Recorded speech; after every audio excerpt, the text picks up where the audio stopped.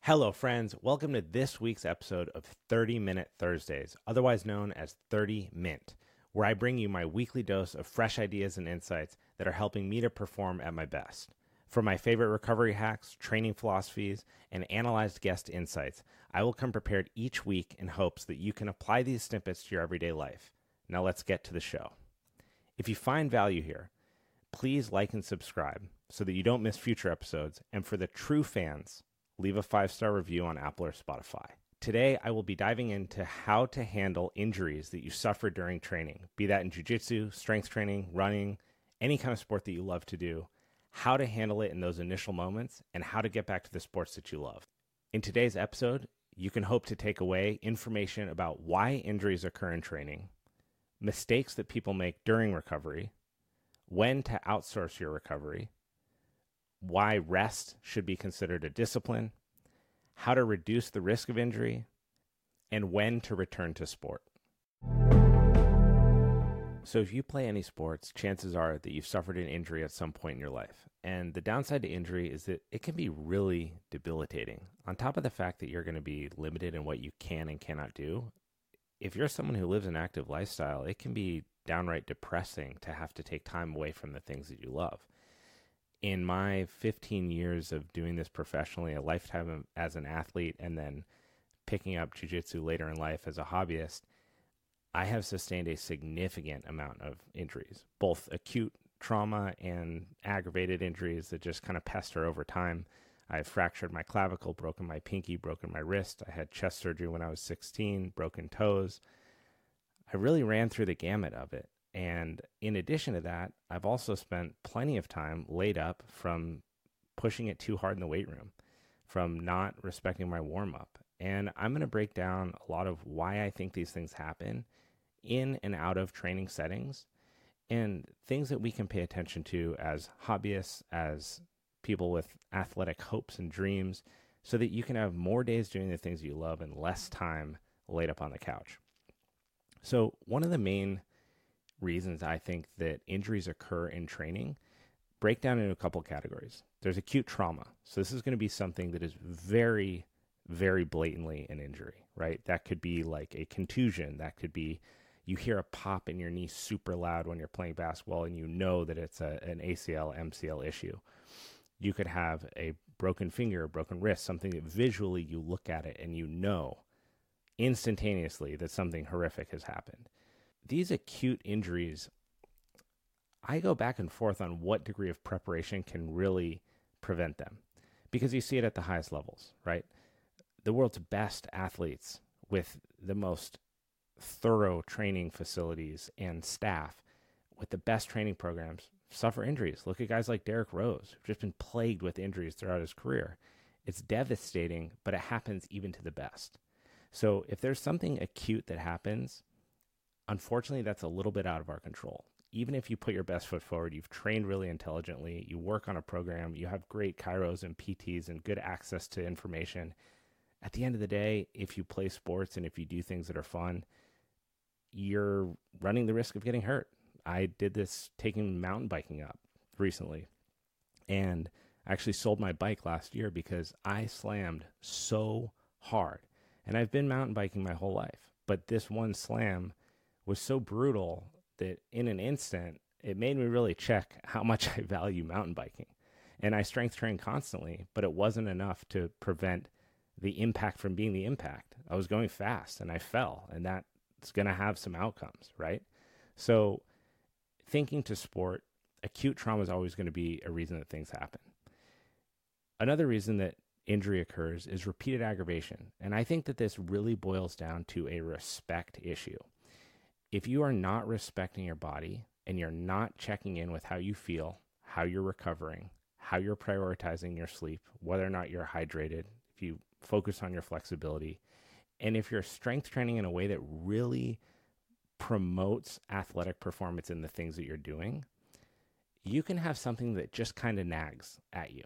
You know, every time you go into train jiu-jitsu, every time you get on the mat, you're like, my back's a little bit tweaked, or right in between my shoulder blades hurts, or maybe your neck's bothering you. And it's the repeated unwillingness to check it and then treat it as such and handle it that leads to this downline occurrence that could have been prevented just with a little bit of intention. So that's going to be repeated. I call it repeated aggravation. It's something that you're not respecting. It keeps happening. And then eventually it's going to present itself in a way that forces you to take time away from the things that you love to do. You see this in the weight room with deadlifting, right? Someone has a back that's bothering them a little bit. They keep deadlifting. The back keeps bothering them a little bit more. They don't respect it. They don't adjust their warm-up protocol, their intensity, their volume. Bam, they pull their back, they're laid up, right? That could have been avoided just by respecting what your body's trying to tell you. And then another reason I think the injuries occur in sport is mobility and flexibility. So let's we'll use jiu-jitsu as an example for the listeners. So if you cannot get into a deep squat at body weight, just standing in place, right? Arms out in front of you, descending down as deep as you can into a squat. If that is challenging, and in order to do that, you have to force space in your hips or drive your knees really far forward, lifting your heels off the ground, or round your upper back forward. This is a lack of mobility. Jiu-jitsu is going to force you into that position at some point. Whether you're in a scramble, you're going against someone who's heavier than you, someone more skilled than you, someone who has more aggressive power, speed that you weren't expecting. This position is so common, a very flexed hip position with tons of knee flexion. That's essentially guard from your back. In weightlifting, this would be like a deep squat, a front squat, or back squat. So if you lack this mobility and then you go into a sport where you're likely to be put into that position, you're certainly at risk, because your body being forced into a place where it doesn't have range of motion, it doesn't have strength and stability, that's going to produce an injury most of the time. This could also happen with rotation. Many people lack rotation in their thoracic spine. So if you think about your thoracic spine's below your shoulders, above your waistband, right? It's that mid-back part. If you are unable to rotate in that area of your body without moving your pelvis alongside it, it's likely that you lack thoracic mobility. You lack that rotation. Again, going back to jiu-jitsu, you are going to get twisted in jiu-jitsu. Someone's going to be blocking your hips and moving your head. In golf, as you come up into your backswing, that's thoracic rotation and hip rotation. So if you lack mobility there and you go and you do 150 swings on the range and you force that position, the likelihood that something occurs down line, again, that's preventable is high. So just to summarize, acute trauma, repeated aggravation, lack of flexibility and mobility. One of those you definitely can't deal with. That's the acute one. Those are accidents. They're going to happen. Repeated aggravation you can catch early, and flexibility and mobility you can address yourself. Everyone could improve their mobility and flexibility, but it takes diligence. You really have to carve out the time each and every night to take care of it. Or at the beginning of your workouts, add another 2 to 3 minutes at the start of your workout just to get on a foam roller and see what feels good. What are your sticking points? What's flaring up that day? What needs to be addressed before you go into your training session? What needs to be addressed before you get out on the soccer field for your pickup game? What needs to be addressed before you play your pickup basketball game?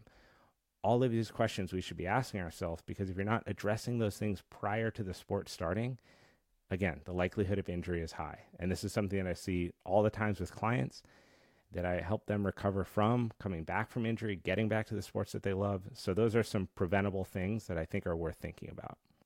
Next, we're going to talk a little bit about mistakes that people make in recovery from an injury. Now, part of this is a mindset piece. So if you don't anticipate that injury can happen, it's going to be very surprising when it does. And when that happens, most likely the first couple thoughts that are going to come into your head is, holy shit, I can't do the things that I love to do anymore. You know, those few things in your life that are the extracurricular activities, the surfing, golfing, pickleball, jiu-jitsu, whatever the things are that are outside of your family and your work life, that is going to be threatened when injury happens. So if you go through life expecting that it never will, and it does, it can be really overwhelming. And it's not that you should adopt a pessimistic attitude that you're just waiting for injury to happen, But it's important to consider that it may, so that when it does, you can act accordingly immediately. And what that looks like for me, and what this looks like when I work with clients, is immediately think about what you can do. So if you surf and you injure your ribs, right, it's going to be very tough to paddle effectively and paddle pain-free in a sport where you lie down on the board on your ribs, right? So immediately going, I can't surf, everything's over, I'm just going to be stuck inside. Instead, think about what you can do. Think about the fact that you can still swim if it's pain-free. You could put on a wetsuit and you could still keep up your conditioning with your shoulders and your swimming and your breathing. You can pick up other activities that you might be foregoing so that you can surf. Maybe you wanted to start a new strength training routine, and you can do that without impacting this zone that's being challenged in that sport. So the first thing is to accept injury when it has happened. Don't fret over it, and immediately start to look to what you can do. What are things that you can add back into your life that you might have taken out? What are things that you can do around the sport that might help it, that you would be neglecting if you were playing the sport itself? That's some important things to think about, because it's going to help you immediately start to wrap your brain around a productive and positive angle to getting your injury recovered and back to the thing you love to do. So for me, perfect example, jiu-jitsu. I tweaked the hell out of my neck in a tournament. I wasn't expecting to do it.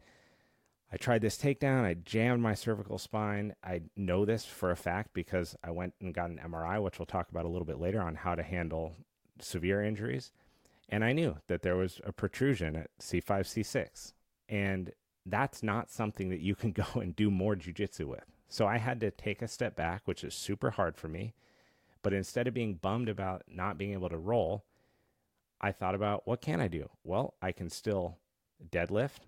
I can still squat. I can still do most pressing. I can do core work. I can do conditioning. I can do battle ropes. I can do jump rope. I can do boxing. I can do striking. I can do footwork.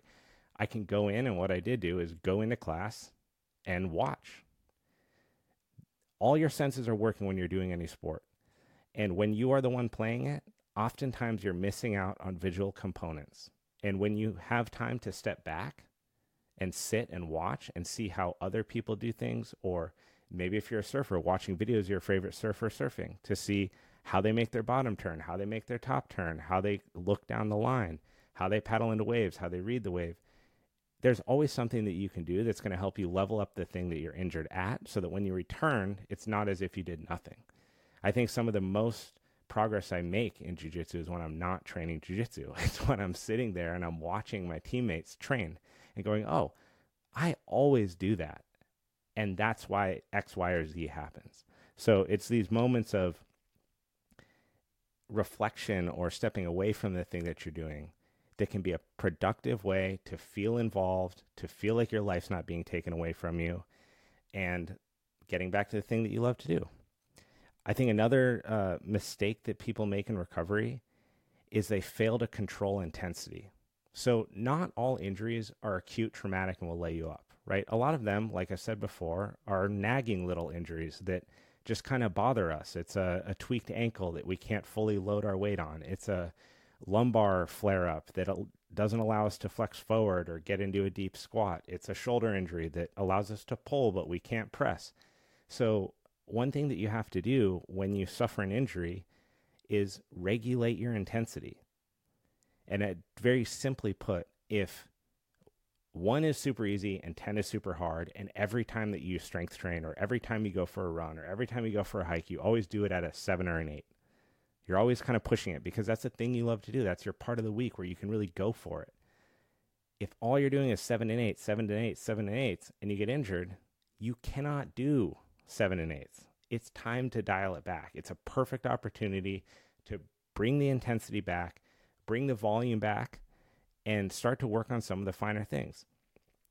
Going back to personal experience, some of the best strides I've ever made in weightlifting, when I was Olympic weightlifting, were when I was too injured to do maximal effort stuff. So my body wasn't recovered enough to go for big lifts at high intensity and heavy weight. So what I would do is I would work on the finer things. working on my breathing, working on my bracing, working on my bar position, working on how I drive an unloaded bar. There's always something that you can do, but you have to regulate your intensity and control that yourself.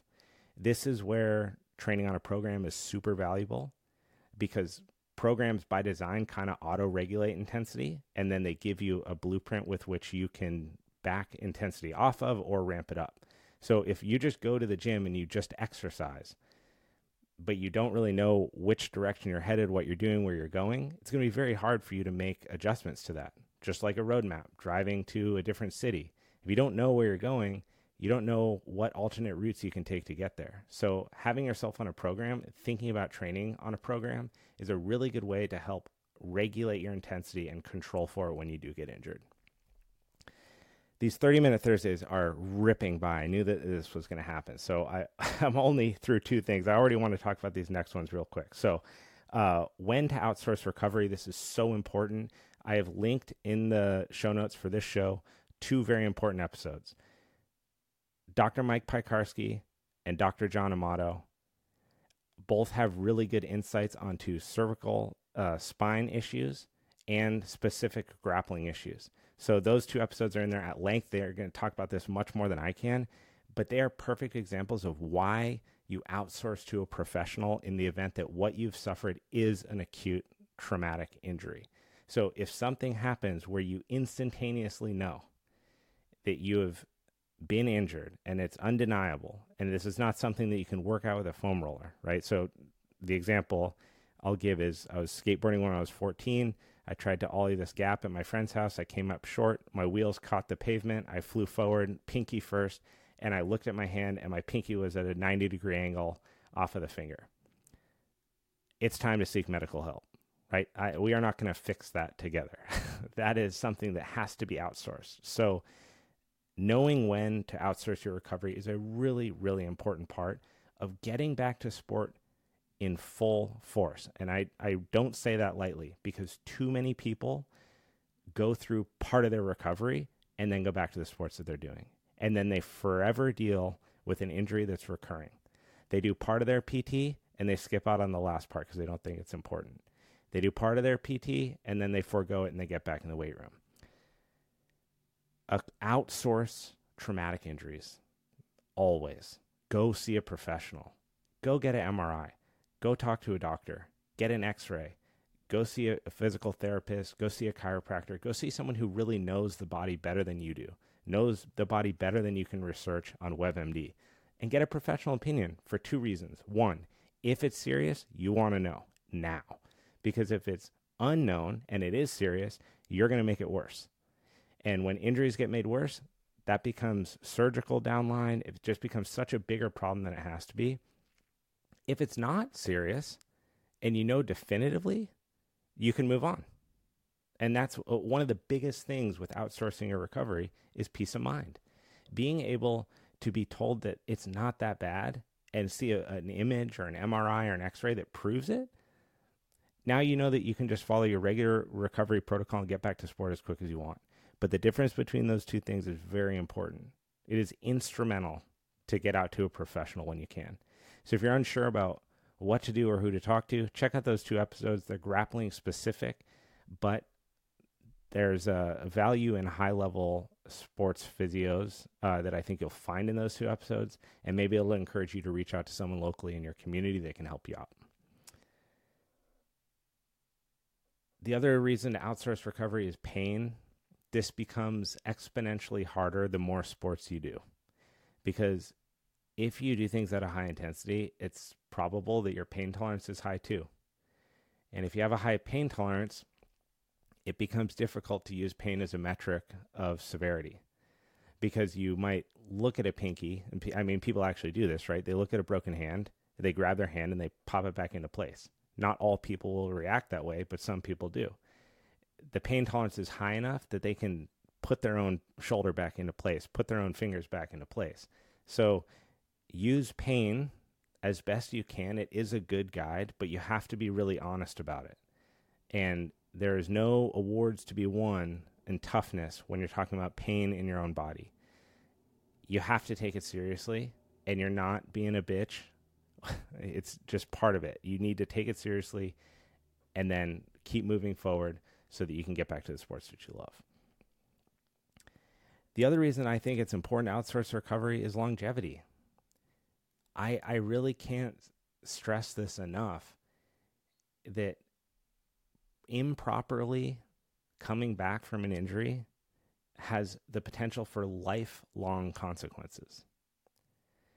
Lifelong consequences from not properly healing something. And that can happen for a couple of reasons. That can happen because you didn't know it was serious because it wasn't outsourced. That can happen because you knew it was serious and you took some steps to get it back.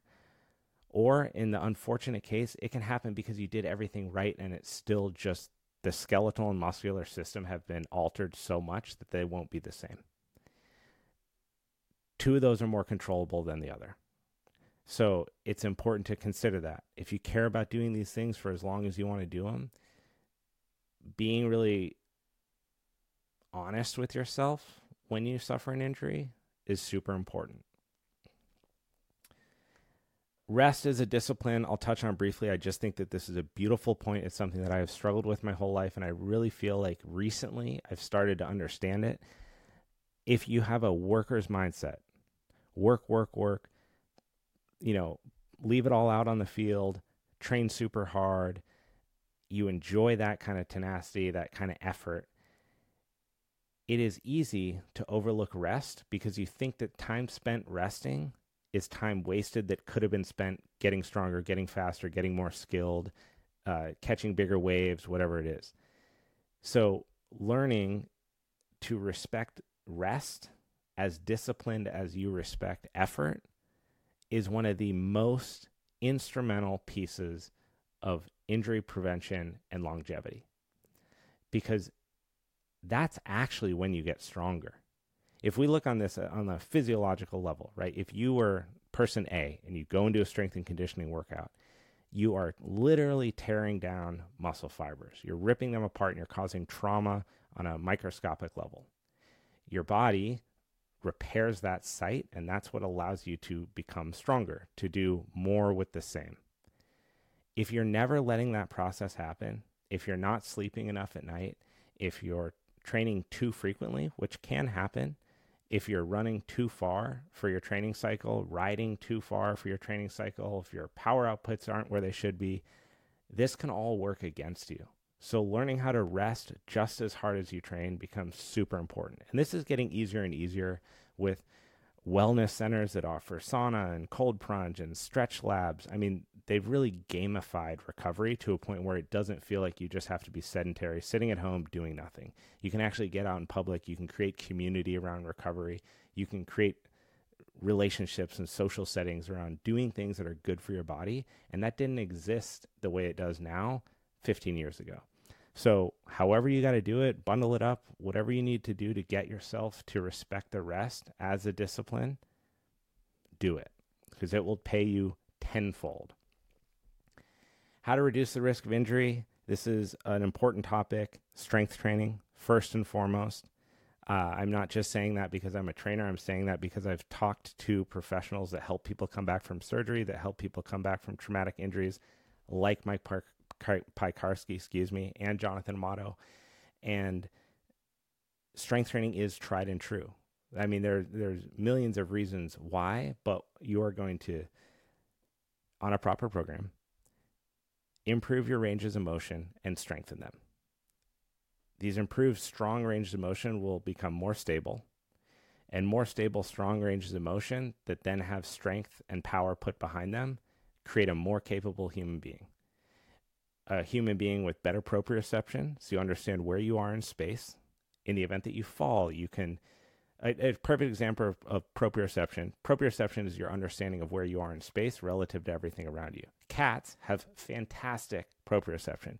You throw a cat in the air, it's likely going to land on its feet. Even if it's upside down, it will find a way because it knows where it is at all times. Strength training promotes proprioception. If you become more proficient at movement patterns, you're going to be better at knowing where you are passively.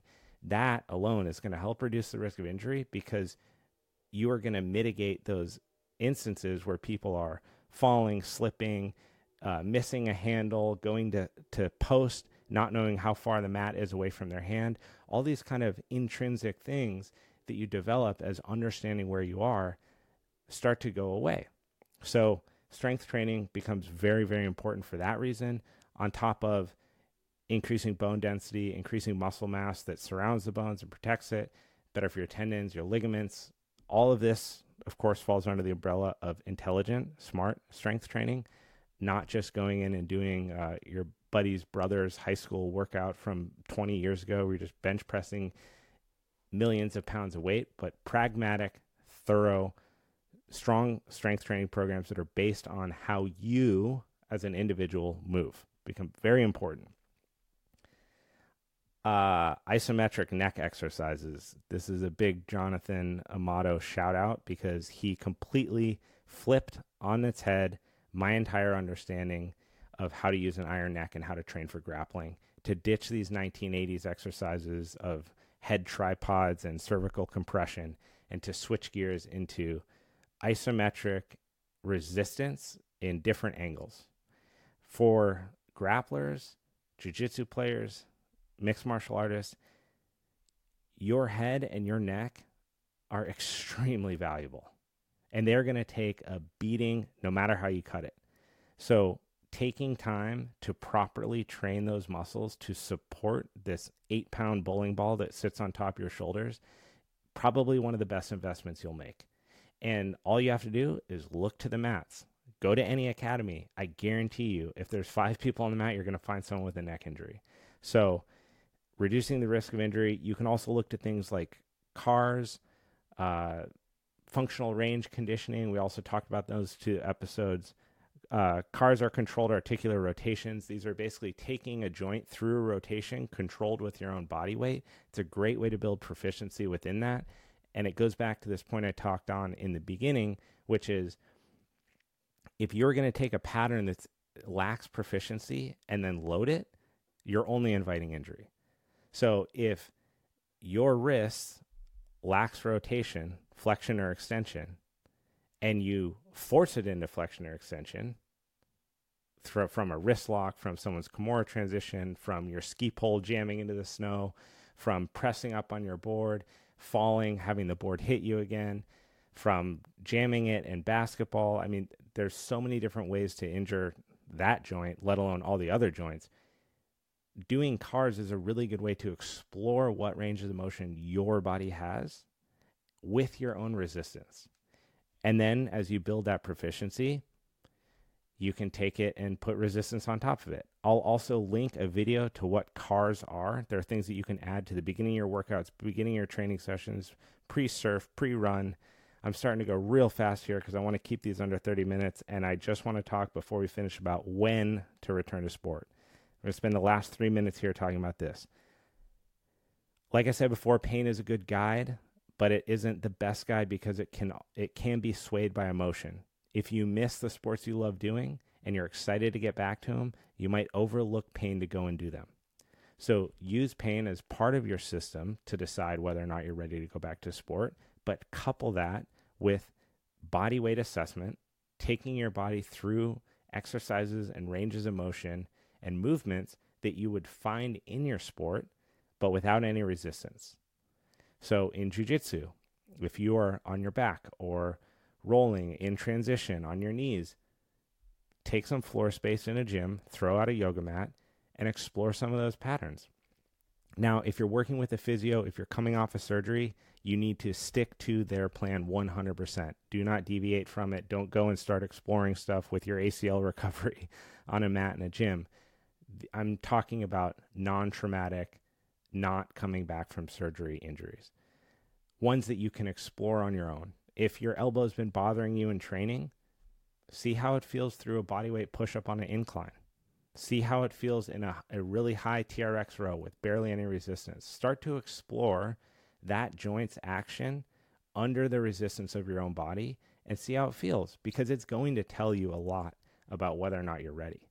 If you go into a push-up and you've been suffering from a neck injury, and as you go down, you feel referred pain down your arm, it's probably not time to go back to grappling, because something in that vertebrae is still pressing on the nerve and it's giving you that referred sensation. So using body weight exercises, using pain, and then checking for asymmetries in range of motion. If, for example, you can flex both your feet forward away from you normally, but then you do it again and you have an asymmetry in that flexion or extension, that's an indicator that whatever happened is still limiting the joint's ability to operate.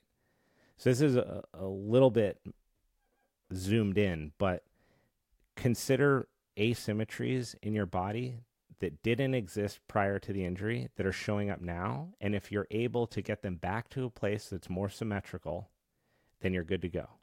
If you get on your back and you go put someone in closed guard and one of your hips doesn't want to get into that position, but normally it does, it might be time to either A, work on that hip more with a foam roller, with stretching, or B, take more time off. I am calling it right there. That's the first episode of 30-Minute Thursdays. I really hope that you enjoy this. If you're still sticking around, please take a couple seconds, leave a 5-star review on Spotify. It helps this show get discovered organically, which is what matters most to me. This isn't a paid advertisement show. I really want to grow this community of people that are trying to level up how they live and get back to the sports that they love to do. So tune in this coming Tuesday for episode 101 of the Main Idea podcast, and the following Thursday for episode 2 of 30-Minute Thursdays. We went over by 30 seconds, but I'm going to cap it right there. I hope you have a great weekend.